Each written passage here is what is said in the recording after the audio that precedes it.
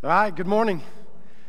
Good to see everybody here at our main campus. Welcome to those who are joining us online. So we don't have any announcements today, so we can jump right in. We are finishing up our series called Unskakeable Faith. And so for all of you guys that are maybe new with us today or new joining online, I am going to give kind of a brief summary so that you can stay with us inside of this. But if you want to go back and watch the messages, you can go on our app, you can go online. But it'd be great to get caught up because they all do go together. So here's Unskakeable Faith. Unshakable faith, the idea inside of Scripture is if you look at Christ and you look at it and you say, what amazes Christ? Like what are those things that when he looks at it, he's like, oh, wow, I'm so amazed by that. A lot of times we would fill in the blank like showing up to church or reading your Bible or going to a Bible study or memorizing Scripture. But what we find inside of Scripture itself is when we read about it, he says the thing that amazes him is faith or great faith, right? Now, one of the things that we know about faith is that it's like a muscle, right? So muscles, if not used, atrophy. Muscles that are used grow, right? Like that's the concept. So the idea is that for our faith to be unshakable, then we have to be able to grow our faith. And we talk about the unshakable part because normally when we say, we want unshakable faith, what usually shakes our faith is circumstances of life, right? So you're going through life. We thought it was supposed to go a certain way, and then it doesn't, right? Like you thought things were going to go this way, and then all of a sudden they don't go that way. And everything that we thought we believed to be true now all of a sudden isn't, and we're not really sure what to do with it, right? So our faith is a little bit shaken. So we want unshakable faith, which means no circumstance of life, regardless of whatever it is, will take us off center line or where God wants us to be. But to do that, you got to grow your faith, right? You just don't wake up someday and say, oh, I have the faith to be able to endure circumstances of life, so you have to grow. So how do you grow it? So we said, there are 5 faith catalysts that we need to look at that will grow your faith. The first one was this, practical teaching. So he said, if you want your faith to grow, you need to understand practical teaching. And in practical teaching, the important part about this wasn't that you came to a church or you listened to a pastor online and you finally understood what he said and you took a lot of notes and then you kept them inside of your notebook and didn't do anything, right? Like that's not practical teaching. Practical teaching is being a doer of the word. Now, I don't want to sugarcoat this because, if you've come to life long enough, we tend to just get to the point. Here's the point. If you're a doer of the word, your house is going to stand when the storm comes. If you're a faker, meaning that you're going to take a lot of notes and do nothing with it, when the storm comes, your house is going to fall.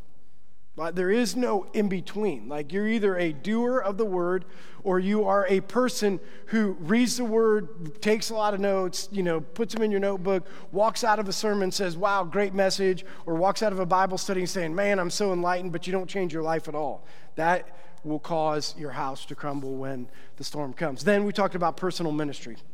So here's what we know about personal ministry. So God says that you need to look at the world through his eyes. And when you look at the world through his eyes, we see a lot of problems, right? Like things in this world should grieve us. But here's the problem. What do you do about it? Right? Like if you really look at a lot of the problems in the world, what do we do about those things? So here's the great thing about personal ministry, okay?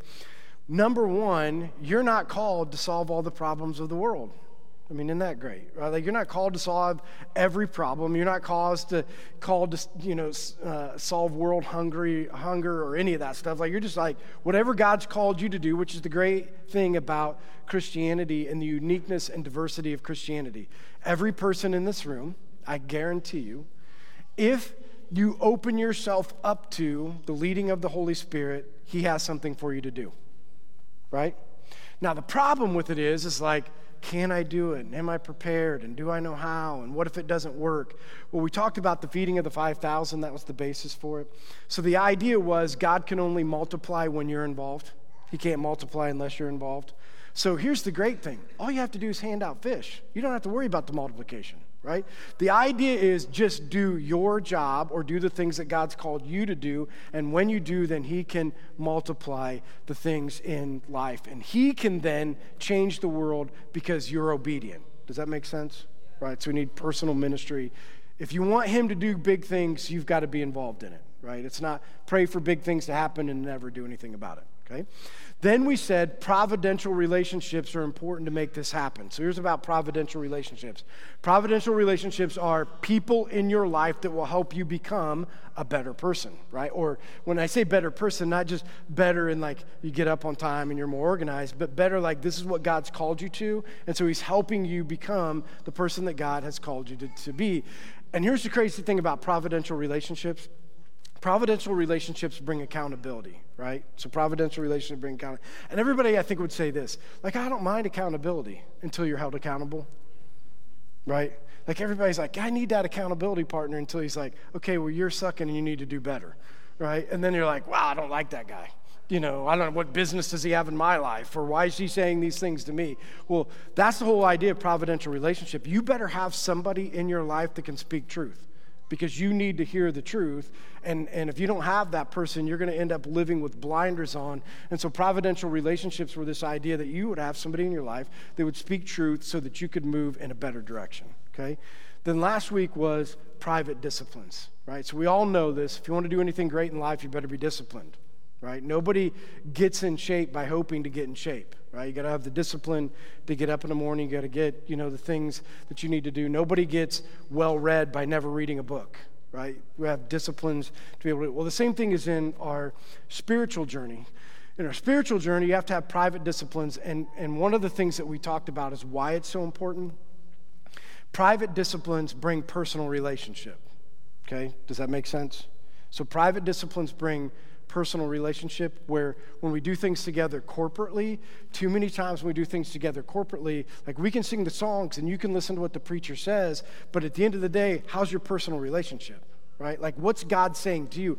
I know what the preacher said and I know what somebody else said, but what is it that God's saying to me? Because at the end of the day, if your personal relationship is right, everything else can go wrong, but you can still stay in tune. Right? If your personal relationship isn't right, lots of things can rock your world, right?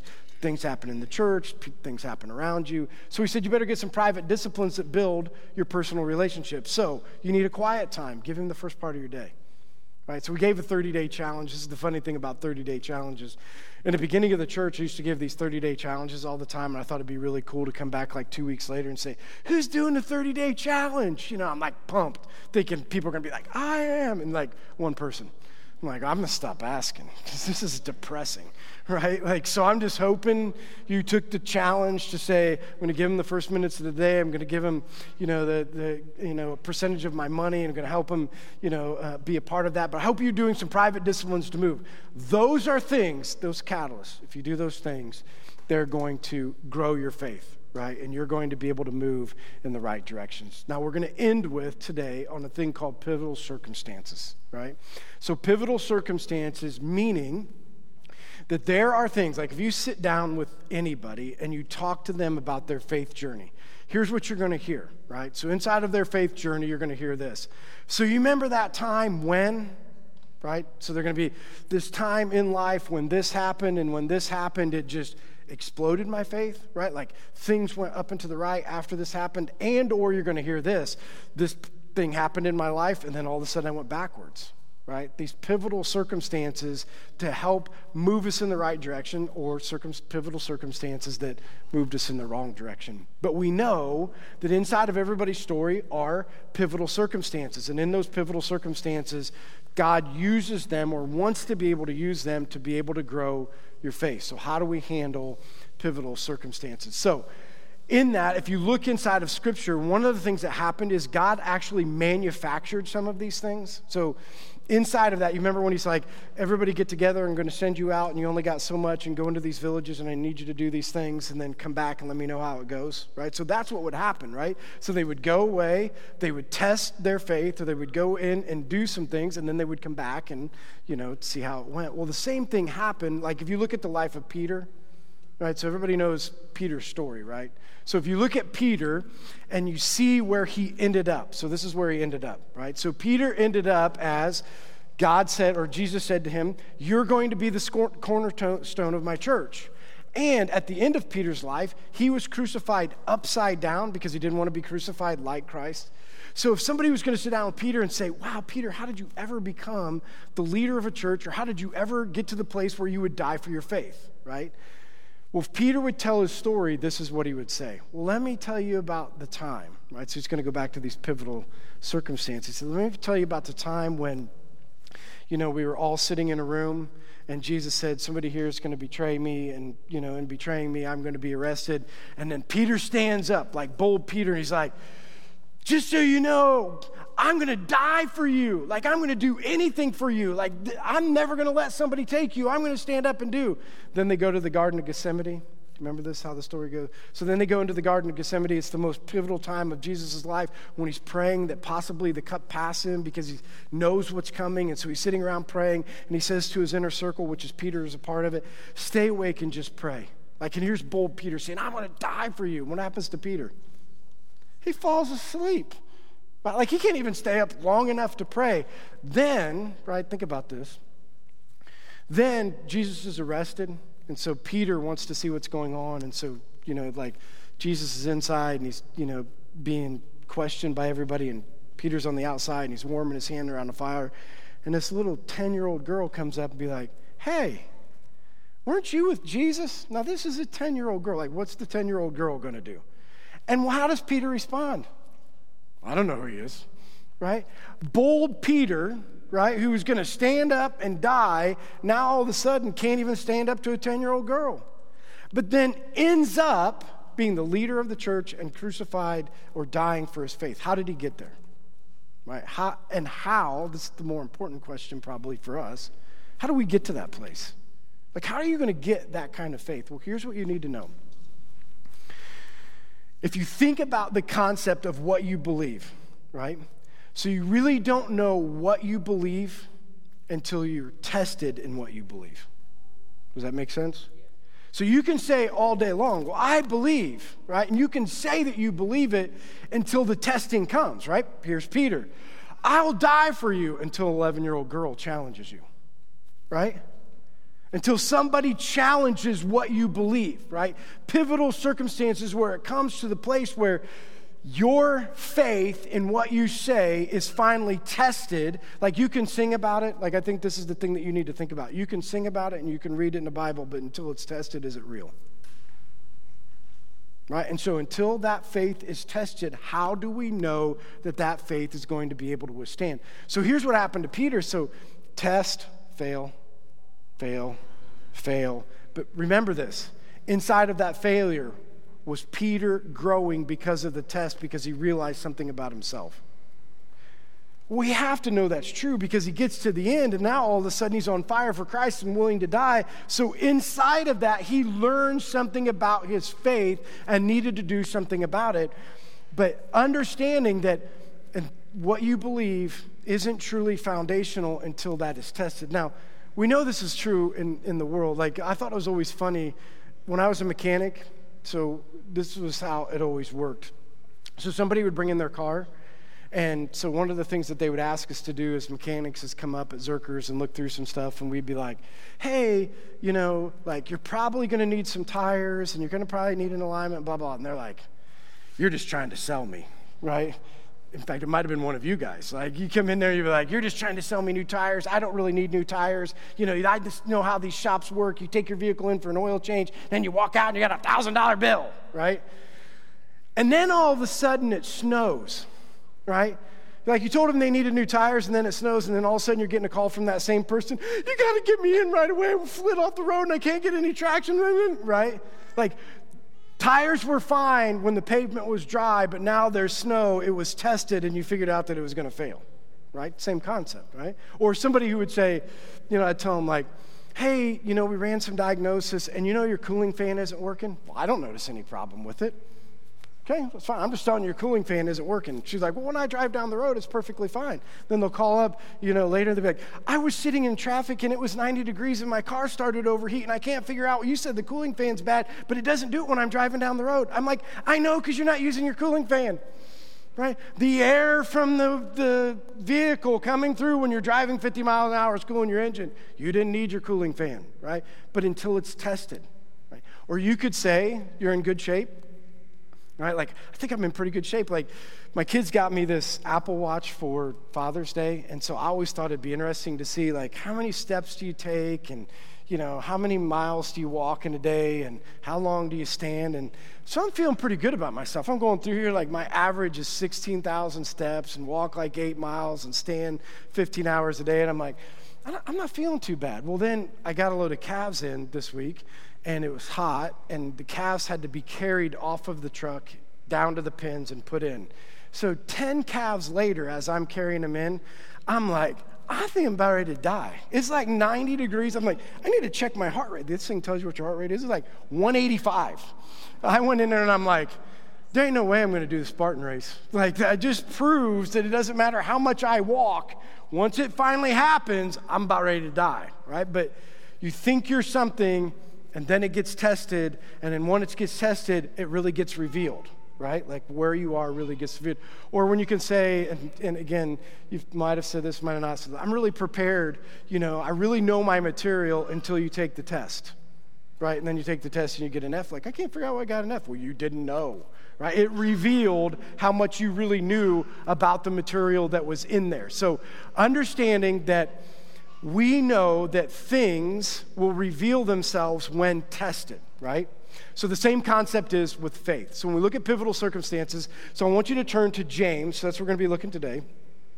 So James 1, 2 through 4. Now, I want to give you a little context to this scripture because here's my hope for today. So today I'm going to really be talking through my journey through this text and what God's revealing to me. But my hope is that for you can learn too, wherever you're at inside of your journey, what God wants to do with this. Because I've read this scripture numerous different times, and I've taught on this scripture numerous different times. But the context is this. So if you don't know this, if you're watching online or with us here today, my wife, a couple months ago, was diagnosed with stage 4 mesothelioma in her stomach and in her lung, right? So it's a fatal cancer, right?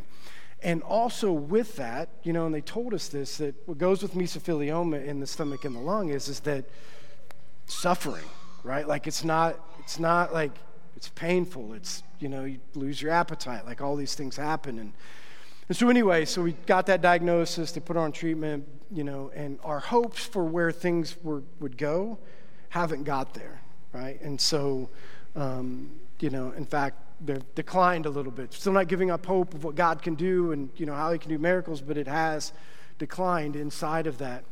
And so I told her, I knew that I was going to teach on this from the beginning, because when we put the message together, I knew that the last week was going to be on this idea that, trials and suffering and, what do we do with all of it?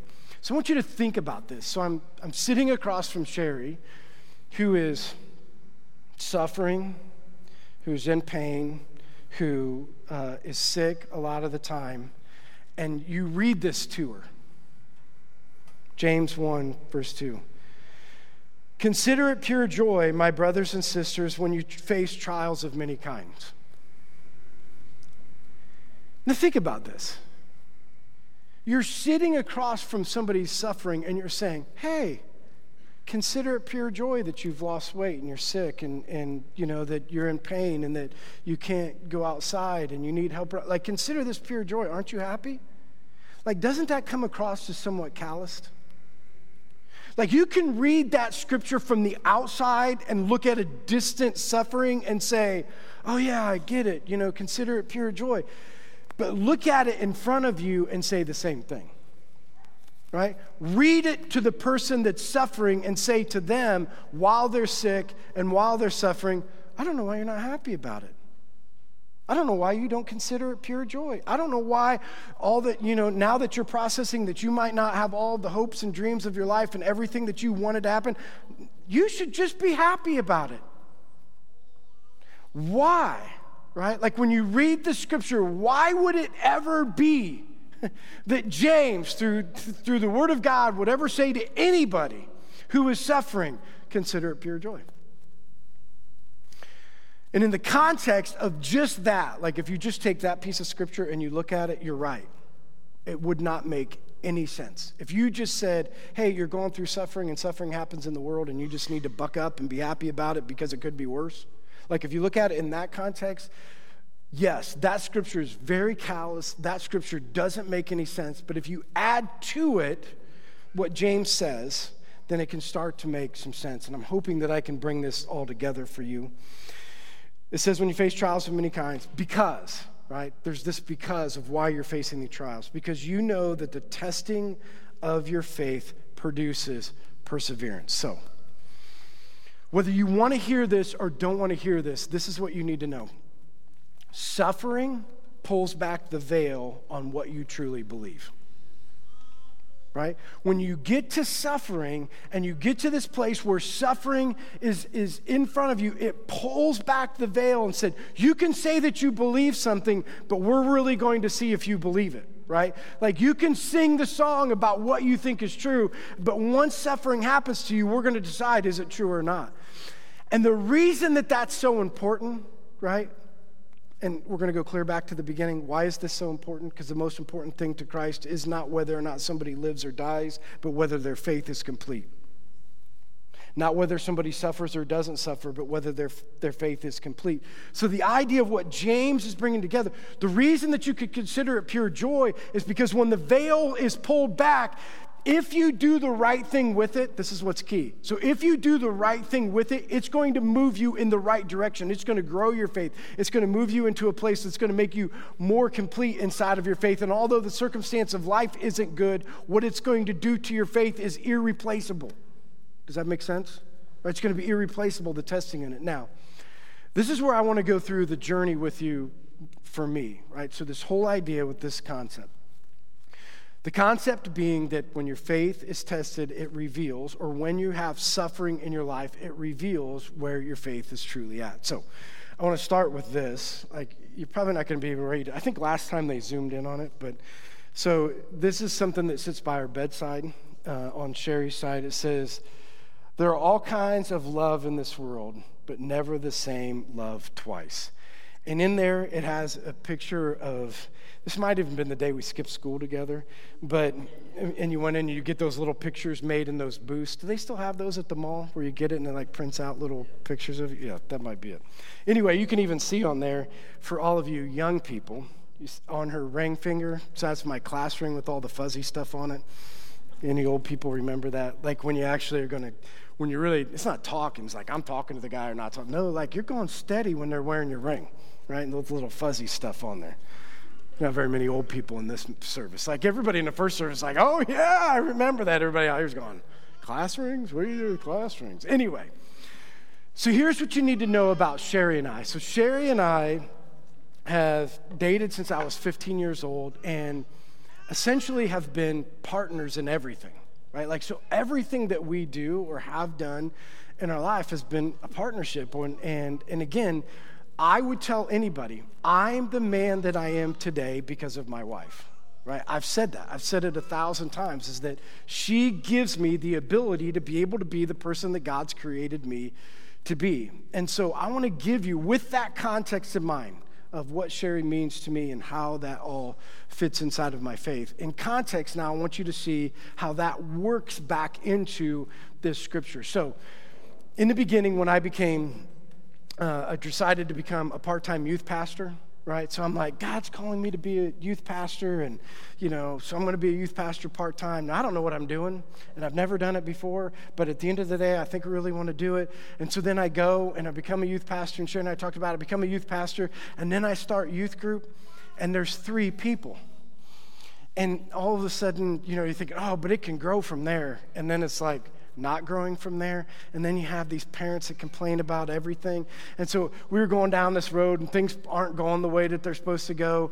And I would come home and Sherry and I would have this discussion of like, well, what if this doesn't work? And, this is what I really thought God wants me to do and wants me to be. And we would sit there and we would laugh together because this is what we would say. Well, what's the worst thing that could happen? You get fired as a youth pastor, but we still have each other. Like, who cares? I mean, at the end of the day, if this doesn't work, it doesn't matter. I still have you, right? So then it came to planting the church. And so when we came to plant Life Church, it was a pretty big decision, right? Because it was at the place where we had pretty much my career set. We had built a new home. We kind of had everything that lined up in the way that we wanted it to be. And then we made this decision to get rid of it all and come over into a community where we knew no one and we weren't really sure whether I was going to get paid or not, right, and planning a church. And we weren't even really sure if it was going to work. But together, we made that decision, right? And I said in the first service, I'm not sure if I'm supposed to tell you this, but I'm going to tell you it anyway. But when we first planted Life Church, it's going to be 18 years this October. But when we first planted it, Life Church Bluffton said, hey, you know what you need to do is send over a bunch of people from Bluffton so that when the people from Huntington come, it can look like it's working, right? So, they sent over like 100 people. And so the first service, there was like 275 people. Yeah. Bad idea, because then they all went back and then it went down. Like in July 4th weekend back then, there might have been 10 people here, right? So it all would go down. But in the midst of all of that, struggles financially and struggles with whether the church is going to work and nobody's coming and people are upset and people always have something to say about who you are. I would go home and I'd tell Sherry and I'd be able to share with her like, this is just gone and I don't know if it's going to work and I thought God called us and I know it was a big step of faith. And we would both laugh, right? And we would say this. But at the end of the day, what's the worst thing that could happen? The church doesn't work, but we still have, right? We still have each other. And now we get to today, and there's a possibility that the worst thing could happen. And now what do I do? Now what do you do? Because here's what I realized, and this is what I want you to do, okay? So I want you to do this, because when I came to this place of like, now I'm reading this scripture, and I'm just going to be honest with you. When I read that in the midst of all of this, when I finally realized I came to this place where there's a possibility that the worst thing could ever happen, I read this and I'm pissed. I'm not joyful. I'm not. I'm just being honest with you. Like he says, consider it pure joy. I'm not joyful. I'm not happy, right? I have no idea. And then God said, well, we need to pull back some layers. We got some work to do because this is the choice I had, and it's the same with you. When it comes to pain and suffering, you have a choice. You can sit in it and let God do what he wants to do in you, or you can run away from it. And believe me, there have been people that have ran, right? Because we don't like disruption. That's what trials are. So trials are a disruption of peace in your life, right? So we don't like it. So anytime that there's a disruption of peace in our life, we tend to want to move away from that and find peace somewhere else, which is what a lot of people have done. God brings a trial. I don't like the trial. I'm going to go find peace, and I move into something, and God never does get to pull back the veil on your faith. And not only did you move in a direction that you shouldn't, you also didn't get a chance for God to do the work that he wanted to do inside of you, right? So I had to make a choice. I can be upset about this, and I can continue to go on and just be like, I don't like it. I don't like the way it is. I know I don't have a say. I'm not going to lose my faith. I'm not going to lose my faith, but I'm also not going to grow my faith because I'm just not going to deal with it. Or I can let him pull the veil back on what's really in here, okay? And so here's what I realized. You know why, when those things were happening with the youth pastor and planning the church, you know why I could work through those things differently, that scripture differently than I can today? Because you know who eased my suffering? My wife. Right?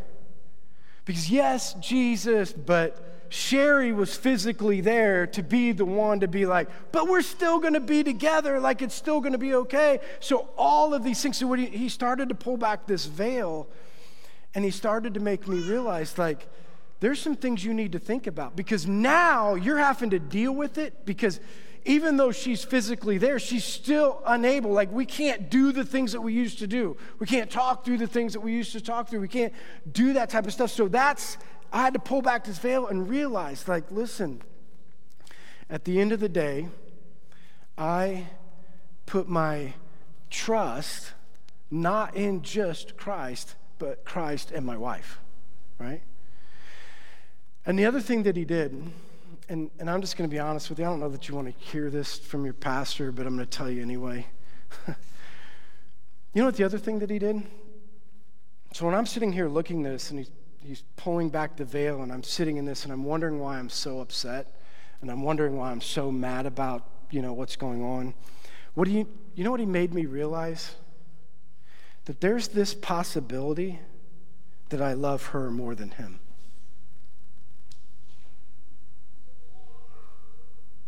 Right?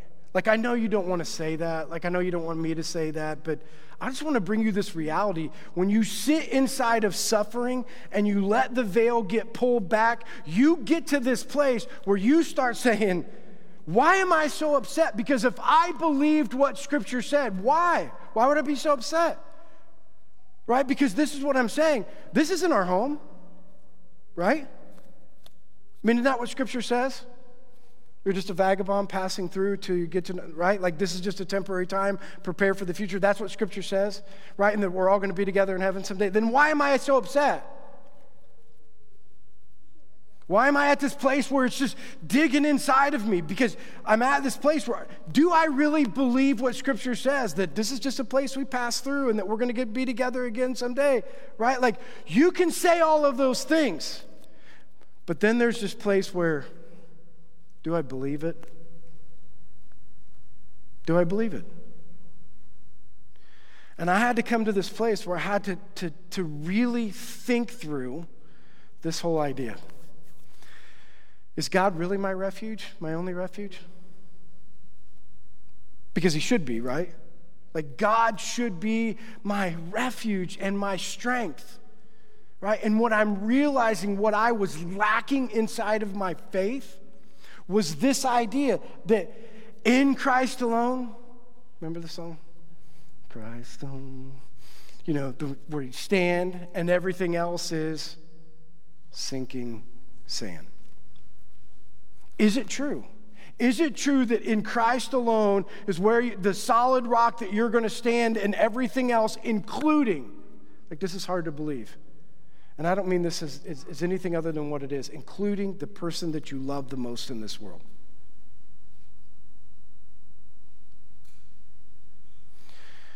Because if it's not, right, what he needed to do with me is he needed to pull back the veil and be like, is it me alone? Am I your one and only refuge? And I don't want you to hear this because this is my own story of what God's doing with me. But believe me, God can do a work in you. I've said this to my kids and their husbands and wives. I'm like, in the midst of all of this, here's what you need to do. Don't try to run away from the work that God's trying to do in you right now, right? Because inside of suffering, it's not just that it's with the suffering that Sherry's going through or that I'm there, but it's what is it that he's trying to teach you inside of this? And don't try to find comfort away from this, but sit in it to see what he wants to pull back and what he wants to see inside of you. And it's the same with all of us, right? Each person is different in their situation, whether it's your suffering or somebody else's. God's revealing some things. And instead of sitting in the back and be like, I don't want it revealed, I don't want it revealed, you just need to be open. Because the greatest thing that these tests will do, right, and the worship team's going to come back up, so I want you to understand this. There can be no greater thing than what it says at the end of this. Verse 4 says, and this is where I landed. So I landed in this idea that, forced to land in the idea is I don't have anywhere else to go anymore, right? I don't have a place to go anymore. And so Christ is saying, then remember, I am your solid rock. I am the one that will be. I am your refuge and I am your strength. And I had to land in I still, in my mind, I still wish that things could be different. I just think that's the human way. I wish that they could be different. But I'm not going to take away what he's doing inside of me and the thing that he's revealing inside of me. And this is why. In verse 4, it says this, let perseverance finish its work. When you sit inside of suffering, if you persevere, then God can finish the work. If you close the door on the suffering and you close the door on pull the veil back and not just be honest with where you are, the work can't be finished, because he says when you persevere, it finishes his work, and this is why. So that you may be mature and complete, not lacking anything. And that's what he wants to do. And he can only get it done when you're willing to understand this. You live in a world, whether you like it or not, or whether I like it or not, where there's going to be suffering and trial. You don't get to change that, right? We don't get to magically say, well, I'm not going to live in a world where there's stuff. And you don't get to say this either, right? Because anybody that's told you this, that came to this place like, well, I don't believe in God, because what kind of a good God makes that happen? Right? Like, have you heard that before? Like, what kind of a good God allows these types of things to happen? Right? That's not what we get to do. We get to sit here and say, he is a good and loving God, not because of what happens in the world, but because of what he's done so that we can be with him for eternity. Right? Like, that's, when he says, I'm a God of love, that's what he means, I'm a God of love. It doesn't mean that I'm going to erase all these circumstances of life that come into you or all these things that are happening around you. They're going to happen. The question is, what are you going to do with them? Are you going to let the work happen? Are you going to keep hiding behind, like, I don't understand, so I'm just not going to deal with it? Or I don't get it, so I'm not going to talk about it? Or are you just going to say, you know what? This is what it's revealed for me. And because it's revealed this for me, God, do a work. I don't want to stay here. I don't want to be at this place. And so I want to be where God wants me to be, lacking nothing. So I'm going to give you 3 quick things. So 3 things if you want your circumstances to become pivotal, okay? Surround yourself with the right people. You have to have people around you that are going to help you take a circumstances of life and turn it into something that's pivotal. Right? And move you to the place where God wants you to be. The second thing is choose what you believe. Don't believe the lie, right? Don't believe in a world that you're never going to have to experience suffering. Don't believe in a world that, in things that aren't true. Don't believe in Scripture. When people believe in Scripture, don't believe what people of Scripture did when they said, why is that person blind? Did he sin? She's like, no, that's not true.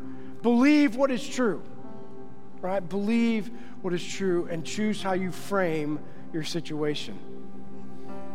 Right? Because we can sit all day long and we can question and we can ask and we can go down different roads, or we can choose to frame it as God wants to do a work in me, and so I'm going to let him do a work in me.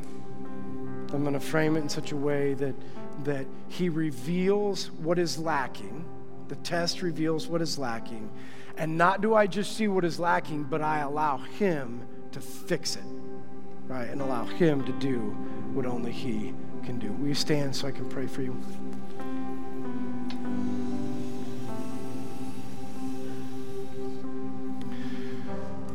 So, Heavenly Father, we just come to you, Lord, knowing that a lot of situations in this world don't make sense, Lord, and we don't truly understand how to figure out circumstances of life that don't go the way that they're supposed to go.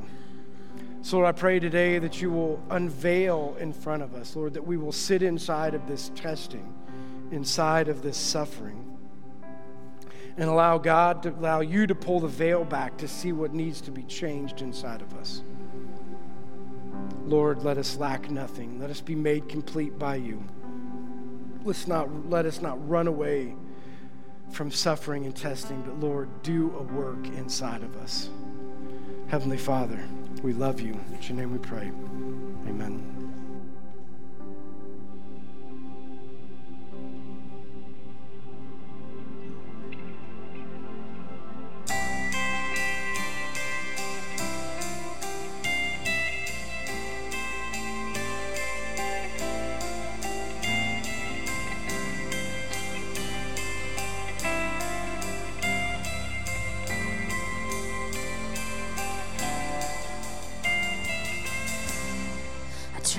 so hard to see it.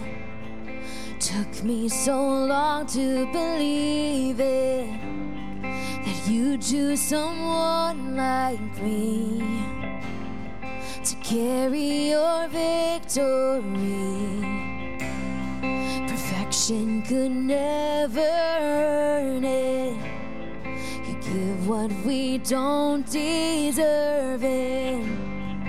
You take the broken things and raise them to glory.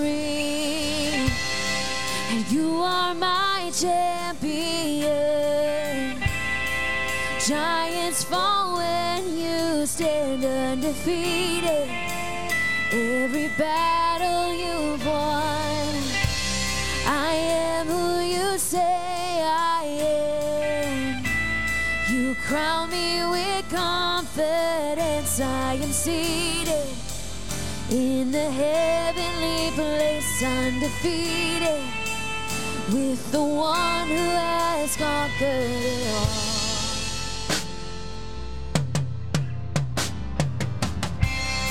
And now I can finally see it.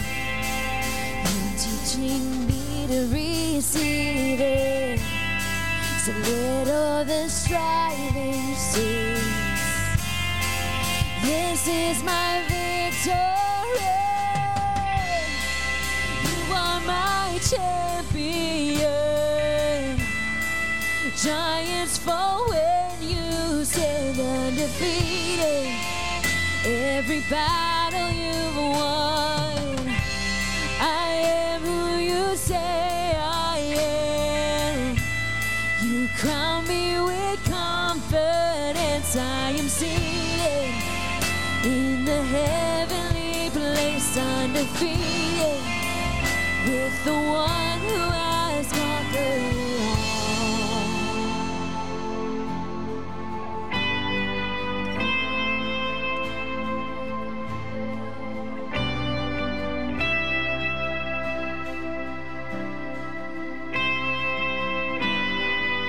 Let's sing this out together. When I lift my voice and shout, every wall comes crashing down. I have the authority that Jesus has given me. And when I open up my mouth, miracles start breaking out. I have the authority that Jesus has given me. When I lift my voice and shout, every wall comes crashing down. I have the authority Jesus has given me. When I open up my mouth, miracles start breaking out. I have the authority Jesus has given me. You are my champion. Giants fall when you stand undefeated. Every battle you've won. And I am who you say I am. You crown me with confidence. I am seated in the heavenly place, undefeated. By the power of your name, I am seated in the heavenly place, undefeated, with the one who has conquered it all.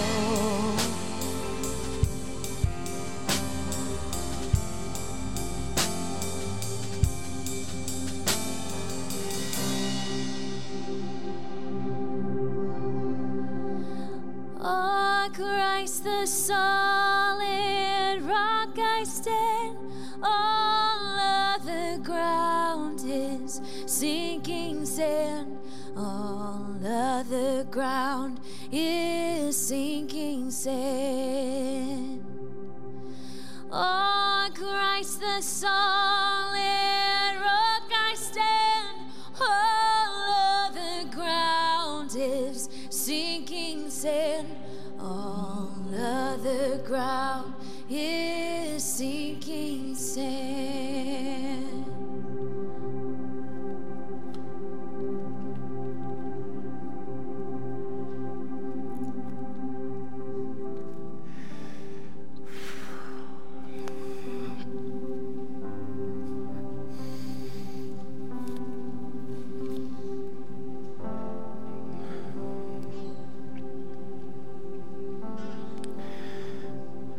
You know, I think for each one of us, the situations that we go through and the places that God puts us, and when He finally reveals to us what we need to believe, it is so powerful in the way that He can change us from the inside out. So I pray that this series, Unshakable Faith, isn't just more information, something that will transform your life, that you let God do the work that only He can do, so that we can go out and do the work that only we can do. So thanks everybody for joining us this week, and we'll see you guys again next week.